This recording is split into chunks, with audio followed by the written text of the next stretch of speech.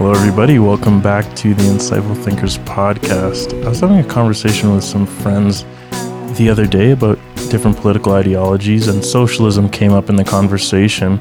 And it's an ideology that I don't think is fully understood, whether it's by people who demonize it fully or by people who think it is going to be the saving grace of social life and is going to save us from the pernicious effects of the capitalist system that we've come to know so well.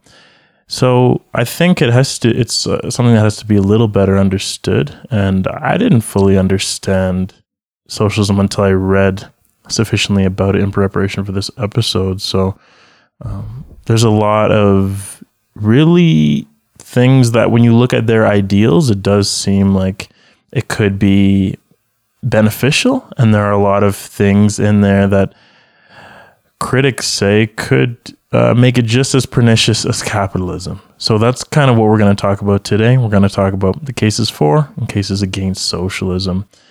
The primary source for this episode was Pablo and O'Neill's Socialism. It's just an article from the Stanford Encyclopedia of Philosophy. So socialism is both an economic system and an ideology. Economically, it's a system with social rather than private ownership of the means of production. The means of production produce all the goods and services in an economy. So land, labor, capital, and entrepreneurship are these means of production. In terms of an ideology, socialism asserts the moral and economic superiority of an economy with these features, especially as compared with capitalism. What you'll find in the socialist writings and in the theory is that you can hardly really define it without talking about how it opposes capitalism. And that's what we're going to talk about now. It's really best defined as a contrast with capitalism. Capitalism, let's talk about some of the main facts of that so we can contrast it with socialism. So with capitalism, the bulk of the means of production is privately owned and controlled. In contrast, everything is publicly owned in socialism. Capitalism allows individual choices in a free market to determine how goods and services are distributed, whereas socialism distributes goods and services through centralized economic planning that is independent of individual choices. Socialism kind of seeks to have more of almost like a government control over what is produced in the society. And we're going to talk about this a little later, but capitalism, it just allows the free market to determine what is created, what is supplied. It allows natural demand to arise and then natural supply to arise to appease this demand. And some things are going to be produced that have no demand for them, and then those private businesses may go out of business and they have to create different things. It's all a free market with capitalism, but in socialism, it is a plan. It's an economic plan that goes in place to determine what is produced in society. In capitalism, people legally own their labor power, whereas in socialism, there's not the same direct correlation between what you work for and what you get. Everything is more shared among the commune. So there's no, you can create your own business, own your own land, own all of your own things because of the work you put in. Everything is more communal, it's more shared. So there's not a direct correlation between your labor power and then what you get to privately own. In capitalism, markets are the main mechanism allocating inputs and outputs of production and determine how these products are consumed or invested. So again, capitalism has nothing to do with government control. And of course, there is a little bit of government control and there's a government stimulus for different areas and things like this, but overall it's still a free market that is in place, whereas socialists see it differently. As they see it, true freedom and equality requires governmental control of the resources that provide the basis for prosperity in a society. Socialists, again, don't just want this free market to play out and kind of see what happens. They want to really put in place plans to determine what is produced in a society, and they think that's what's going to create prosperity. In capitalism, production is primarily oriented to capital accumulation. So whatever is produced is it's oriented to gain profit, which is this capital accumulation. This is capitalism. Socialism, on the other hand, gears production towards needs satisfaction rather than profit accumulation. So again, with this central planning that the government does in socialism, it plans to create jobs that are going to produce things that are needed by society. So they determine kind of what is needed. There's this so much more control on the government's part, and then that determines what's going to be produced. It has nothing to do with supply and demand or producing stuff to gain profit. Finally, the last fact about capitalism that will give us insight into what socialism is. In capitalism, there is a class division between workers that shapes the labor market. In socialism, there's no class system. In socialism, to dispel class distinctions, it turns over industry control to the government, as I've been talking about. This is the thought that a harmonious society could be produced if we have no oppression and we have no financial instability. If everything's planned out, then hopefully there's going to be some more stability here, and there's not going to be such class distinction. Socialists really believe that capitalism causes oppression of the lower class, and they have a point, as we've come to know so well. And if any listeners are, well, I'm sure most listeners are living in a capitalist system, and you know so well that there is income disparity, and people think socialism is the, I guess, panacea to this income disparity in any system. But again, we'll talk later about how maybe this might not be the case. Even though socialism idealizes this lack of a class system and everyone being on the same level, it doesn't necessarily create that in practice. But that's kind of how it differs from capitalism. There's no class system that could be created theoretically using socialism. Socialists believe that due to the competitive nature of capitalism, the wealthy minority maintains control of industry, and this drives down wages and opportunities for the working class. And the working class, as you know, is the majority of the population typically. But with capitalism, there's so much incentive to drive wages low, and there's no real control over this industry because it's pure competition. So due to this competition, companies have the incentive to lower wages, and socialists believe that this really creates a severe distinction between the lower class and the upper class, and they do have a good point with this. So let's talk about the ideals that socialists have. These are, if you just read this, you might even say, "Oh, I want to become a socialist right now," because these ideals do sound pretty great in theory, and here they are. So the first one is equality, and it's that everyone should have broadly equal access to the necessary material and social means to live flourishing lives. The second one is democracy. Everyone should have broadly equal access to the necessary means to participate in decisions that are affecting their lives. Just great principles already here. Then we have self-realization. Everyone should have the ability to choose activities anonymously and to exercise one's own creative and productive capacities in cooperation with others.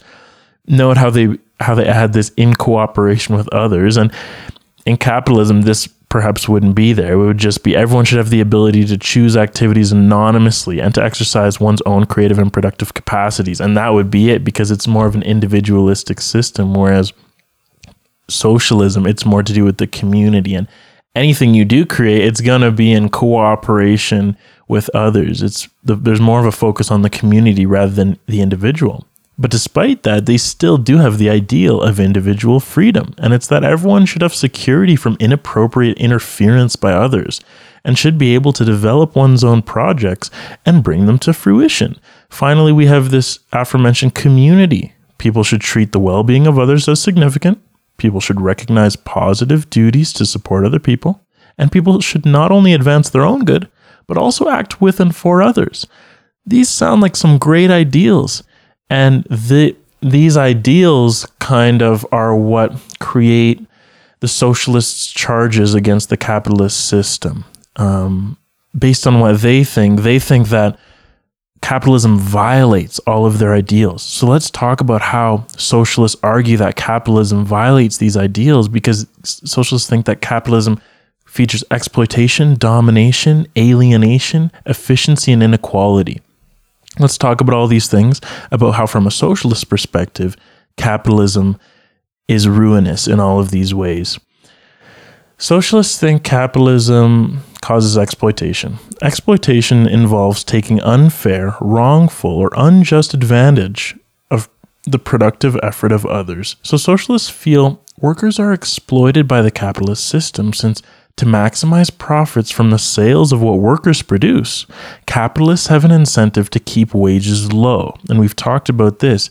It's just that although they're not, I guess, being exploited to the max, they're not working for free. No one's working for free in a capitalist system, but think about all the people working for minimum wage in the United States. Minimum wage, I don't actually know the figure, but I believe it's under $10 an hour still. And I mean, the amount, it just creates poverty. You can't live off that. And working 40 hours a week, it's very difficult to live off of a wage that low. That doesn't happen in socialism. There's not a wage like this, and there's no incentive to reduce wages and things like this, because there's no competition to need to do this and to outproduce other people and things like this. So socialists don't like this aspect of competition. They think it results in exploitation.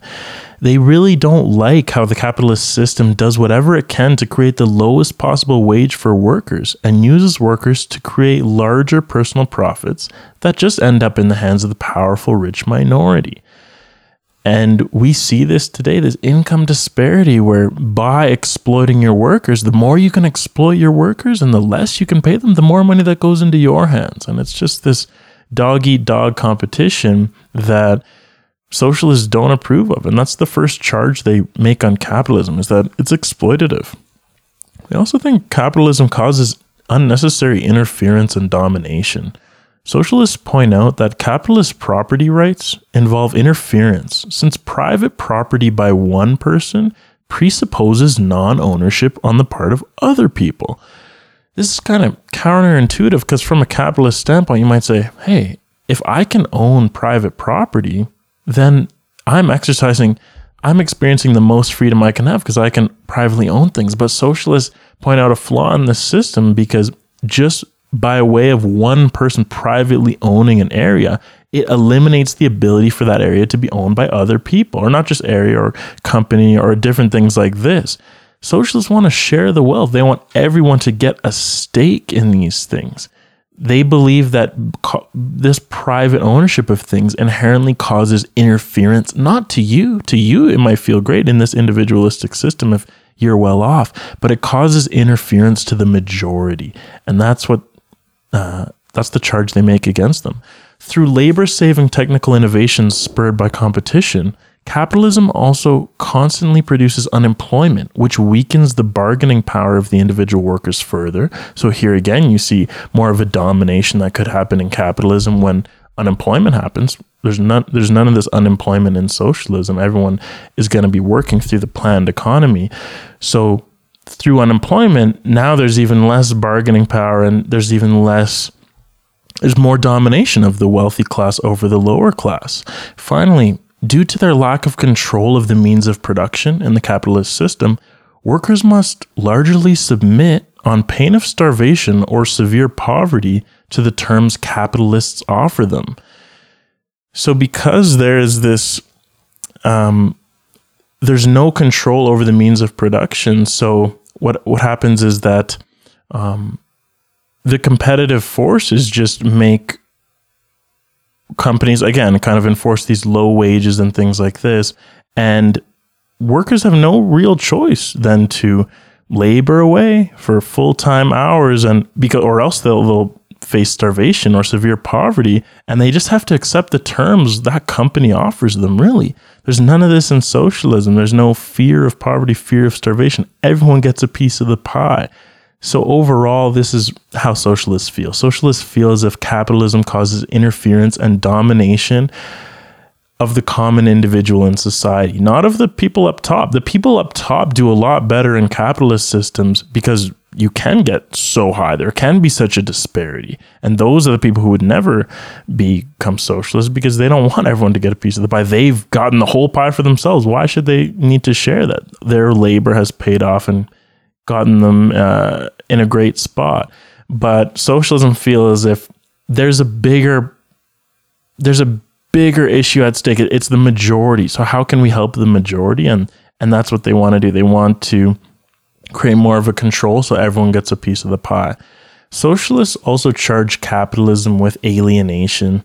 And alienation is the experience of being isolated from a group or an activity to which one should belong or in which one should be involved. So what is really happening is that workers in the capitalist system make relations with others not of fellowship, but of domination. This domination is happening under their bosses and of competition with their fellow workers. This doesn't bring people together. It alienates them. It separates people. Socialism wants to bring people together a little more. Karl Marx, who now his version of socialism is known as Marxian socialism, he says, when alienated, labor is external to the worker, so it does not belong to his essential being.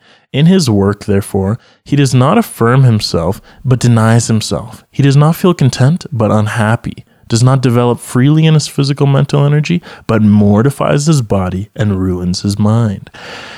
So socialists believe as if capitalism separates people because of this competitive nature of it. Socialists want to bring people together. Then socialists also claim that there's a lot of inefficiency in the capitalist system. And this is because capitalism doesn't guarantee a chance of work like socialism does. So because of this, idle workers can just be created. And these are able-bodied people who are willing to work, but they can't even find an outlet for the productivity they want to put out. And socialists say this is such a waste. And it would not exist under socialism, or so it is claimed, that people, able-bodied people who are willing to work, can't find a job. There's always going to be a job. There's always going to be something you can bring to the table, essentially, and be a part of this community who's all kind of striving to produce things that are seen to be necessary for the economy to thrive. Finally, this is the final charge that socialists make of the capitalist system. Capitalist economies, they feel, have a lot of inequality. And it's not just them who feel that. Even people who may subscribe to the capitalist system may feel as well. Capitalist economies tend towards higher levels of inequality.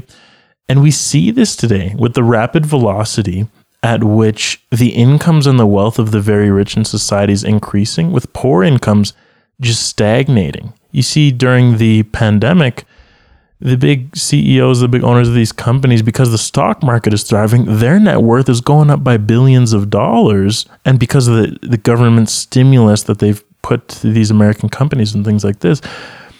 But the common person is out of work, is seriously in dire straits.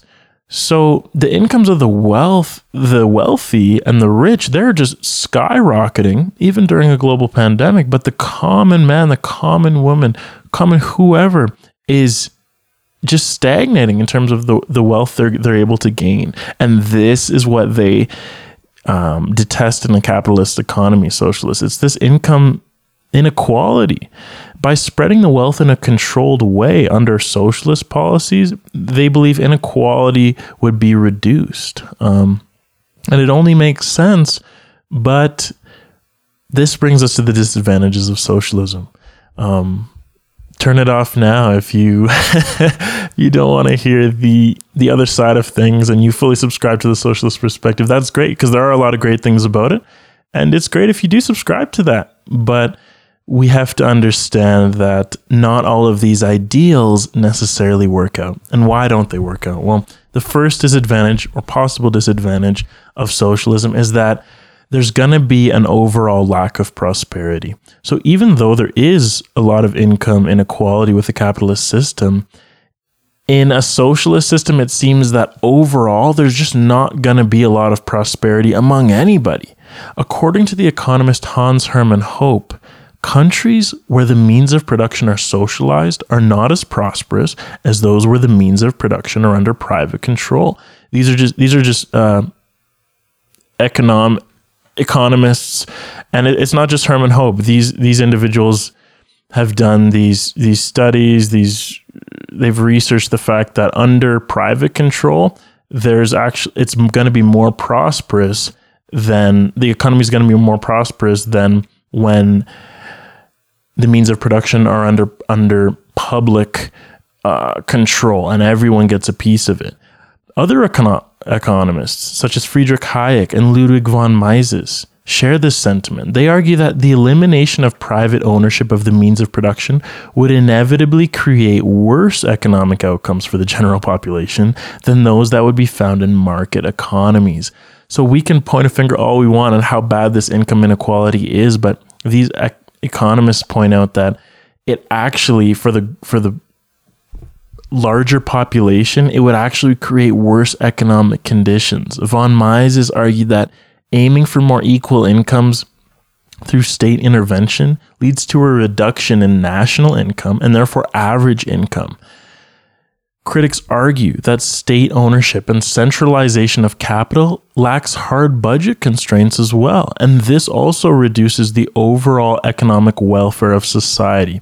So think of it in this way. So when in a socialist system, the central planning of the government is going to determine what the means of production are, what's going to be created, what's going to be produced according to everyone's needs.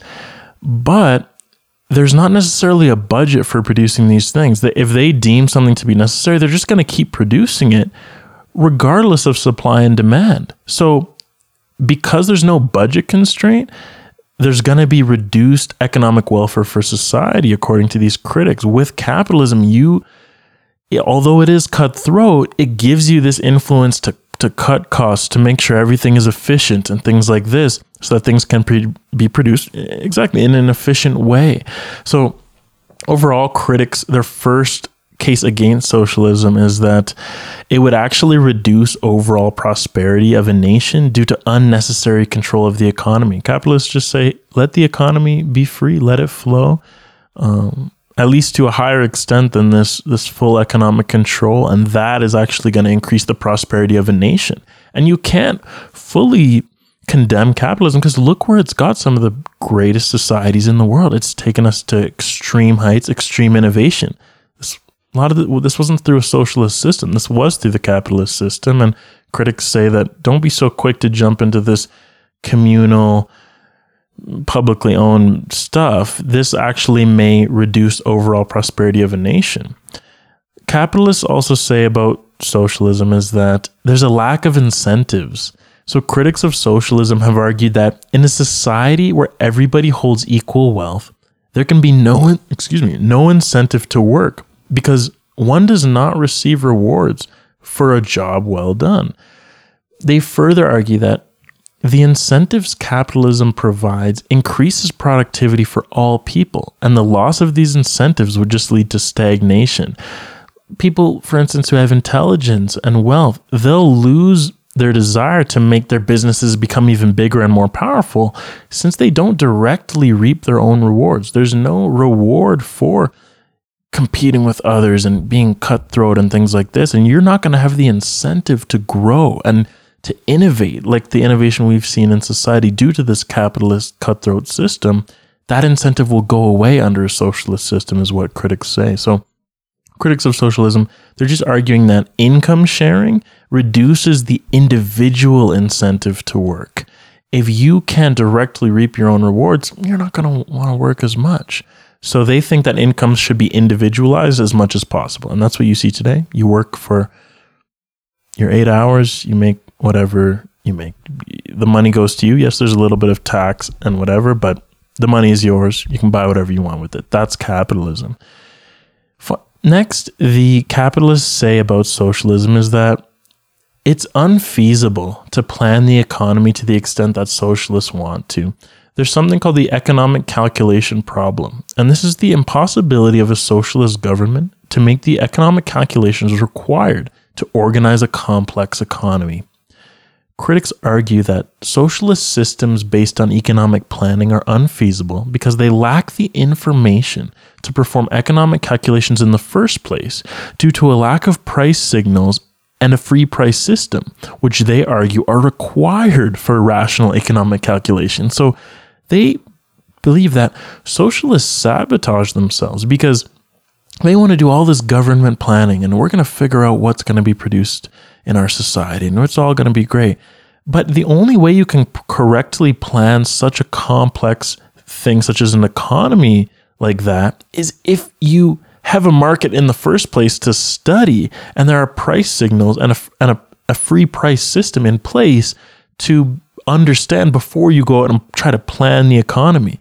So by not having those things, how are you supposed to be able to plan the economy? So they believe socialists have it totally backwards, and it's impossible for them to just think they're able to plan out an economy without having a free market in the first place that they're so against. So they're self-sabotaging is what they think. Slavenka Drakulic claims that socialism fails to produce the basic consumer goods that its people desire.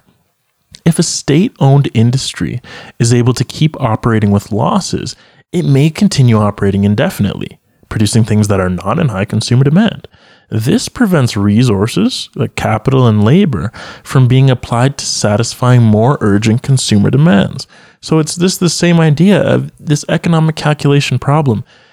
You choose what's going to be produced, but this might not even actually be what the people desire. And you're going to keep going on this road, and you're going to keep operating with constant losses because it's all government funded and things like this, all of these programs, and you're just going to keep going on and on with this plan and continue operating indefinitely to produce things that the people don't even want, because there's none of this supply and demand. It's purely due to planning.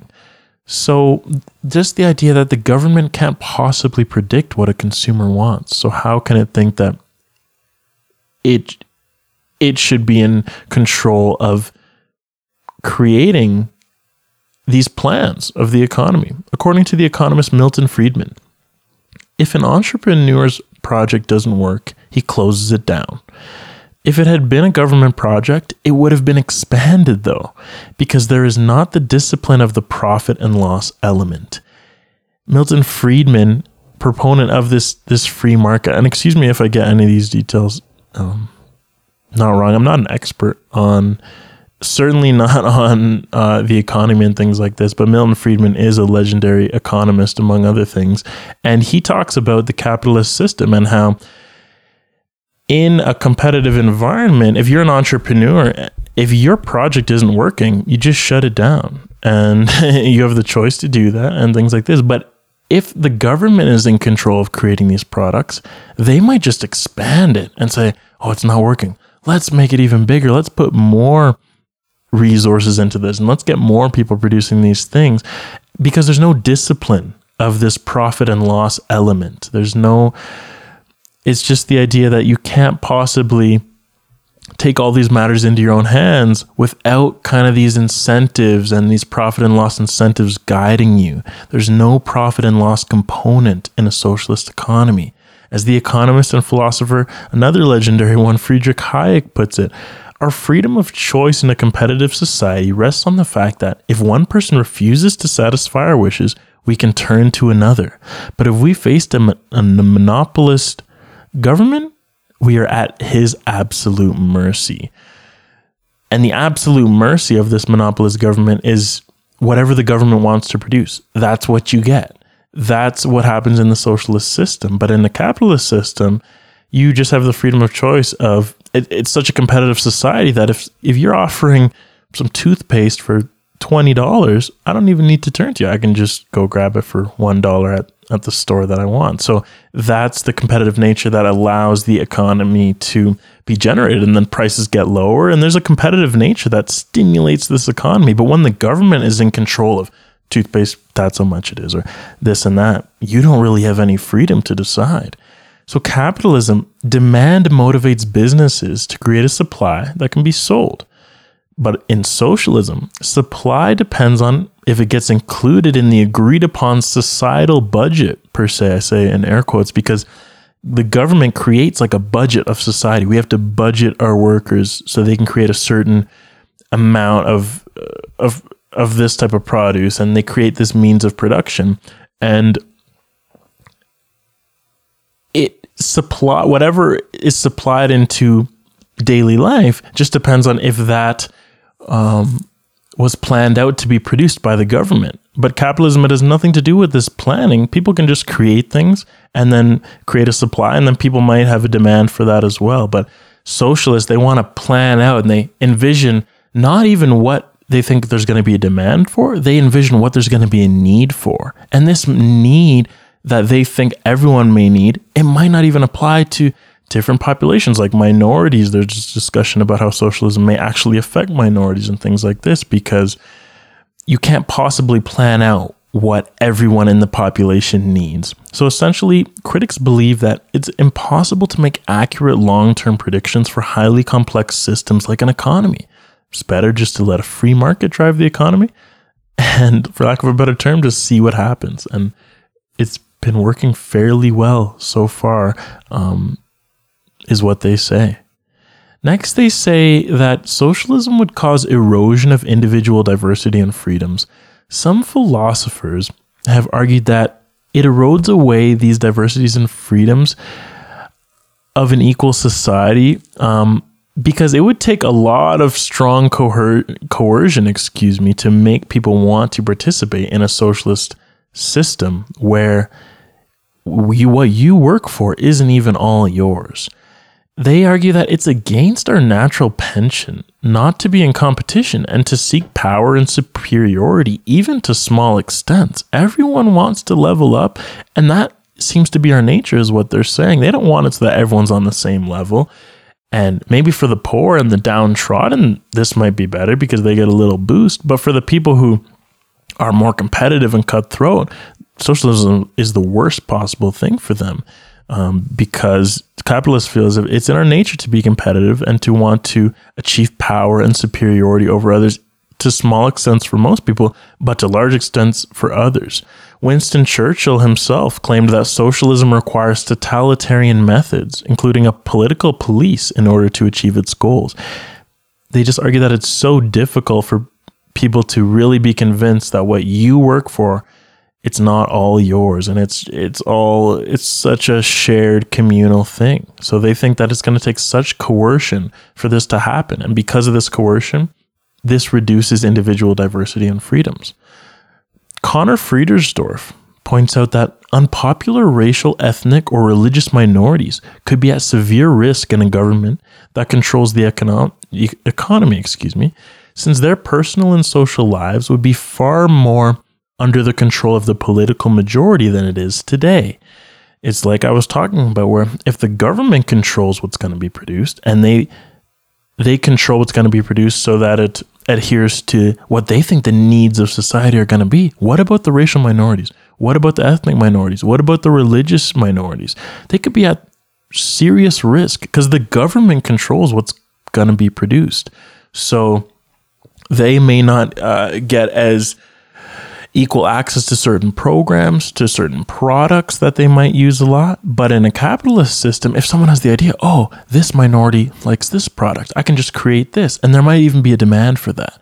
So there are things that capitalists point out might escape the planning of the government that socialists want to do. And that's not going to be good for the minorities. Finally, the real big last thing here that capitalists charge against socialism is they think there's going to be an increased chance of corruption. Some critics of socialism have argued that in a socialist state, the leadership will either become corrupted or be replaced by corrupt people, and this would prevent the ideals of socialism from being realized. If you can remember near the start of the episode when we read out those quite incredible ideals where everything seems so peaceful and free, and utopic, really. But because the government now has more control with socialism and they're in charge of planning these economies, they might be more likely to be corrupted by power and this would actually prevent those socialist ideals from being realized in the first place. It's Lord Acton's aphorism that power tends to corrupt. And this has been used by critics of socialism to argue that the leadership of a socialist state would be more susceptible to corruption than others because a socialist state has a broader scope than other states. Because a socialist state or government has more power than perhaps the capitalist government, now this power might cause corruption. And you've seen this happen when, in Russia, for instance, although the communists claimed they were using socialist practices, you saw the famines that happened there. You saw the tragedies that happened there when the government got on a little bit, became power hungry and got on a power trip because they have so much control over everything that happens in the economy. That can cause corruption, and it has caused corruption in history. Milton Friedman, again, argued that the absence of private economic activity would enable political leaders to grant themselves coercive powers. So, though the ideals, you guys, of socialism sound quite enticing, it does have its potential pitfalls when you consider that the people in power may not be so keen to act morally once they're given such a broad scope of power. Perhaps it could be that the more power you get, the more corrupt you are. So socialism, people argue, puts too much power in the hands of the government, and this could cause corruption. Some other disadvantages that couldn't find much detail on, but just the idea that socialism could cause some slow economic growth and slow technological advancement as well, perhaps just due to this lack of competition, lack of people wanting to innovate because they may not reap their rewards fully. And also there could be less entrepreneurial opportunity and competition. So there's just going to be some stagnation, they believe. When the government plans out these systems may become archaic. And there may be new things that are on the horizons and new technologies that other countries might be creating, whereas the socialists have their planned economy, and yeah, it might be working well, but where's the innovation there? Who's going to be motivated to innovate? That's just about it for today, everybody. And I think what I walk away with is that really perhaps no political system will have answers to all our issues. And I think we're really just better served from outrightly claiming one ideology could possibly have all the answers, whether it's socialism, whether it's capitalism. I think some people there's a bit of a tribalism there of people saying, oh, it needs to be this way, but they don't consider the other facts. And these types of people did stop the episode right as I warned them when I was going to go into some of the pitfalls of socialism as well. But just like there are pitfalls, there are also some great benefits too. And the charges that socialists make against capitalism do make a lot of sense, because you see that economic disparity is what comes to mind of just how the billionaires are getting richer and richer, and most of the population is severely struggling, or maybe not most, but a lot of the population is severely struggling. And that is serious inequality that a capitalist system has produced. And that's not ideal. But it doesn't mean we just need to say, oh, we got to dismantle this whole system and jump all the way over here. But it doesn't mean we also can't make changes too. So I enjoyed being able to see this from an objective lens, hopefully. And perhaps I'm not even the most objective one, because I have not lived in a socialist system and I don't know so much about it, but it was interesting reading both sides of the arguments. I've heard counterpoints to both sides. I've heard the points by both sides, counterpoints by both sides, and we may need to do another episode in the future about how maybe more benefits of socialism, maybe how socialism could perhaps target this income inequality that I see as such a major problem, and maybe we'll do that next week. But either way, you guys, thank you so much for tuning in to this episode. We are growing our community through word of mouth, as I've been saying. So if you liked it, please share it with one or two of your friends who are also interested in politics, who you've had a debate with possibly in the past, or are fanatics for perhaps a certain economic system. Maybe this will at least expand their perspective on it. Please subscribe as well, or follow on whatever platform you listen on, and leave a star rating or a review on Apple Podcasts, or a like on YouTube. Also share your own ideas through the YouTube comments section, the Connect page on the website, or through social media. And if you want to join our monthly ITP video conference call, where we come together every month to analyze topics together, you can support the podcast on Patreon. For whatever you guys need to support, listening and watching is always plenty. Thank you so much for tuning into the Insightful Thinkers podcast, everybody. We'll be back next Monday, as always, for more in-depth analysis into a diverse set of topics. Take care, everybody.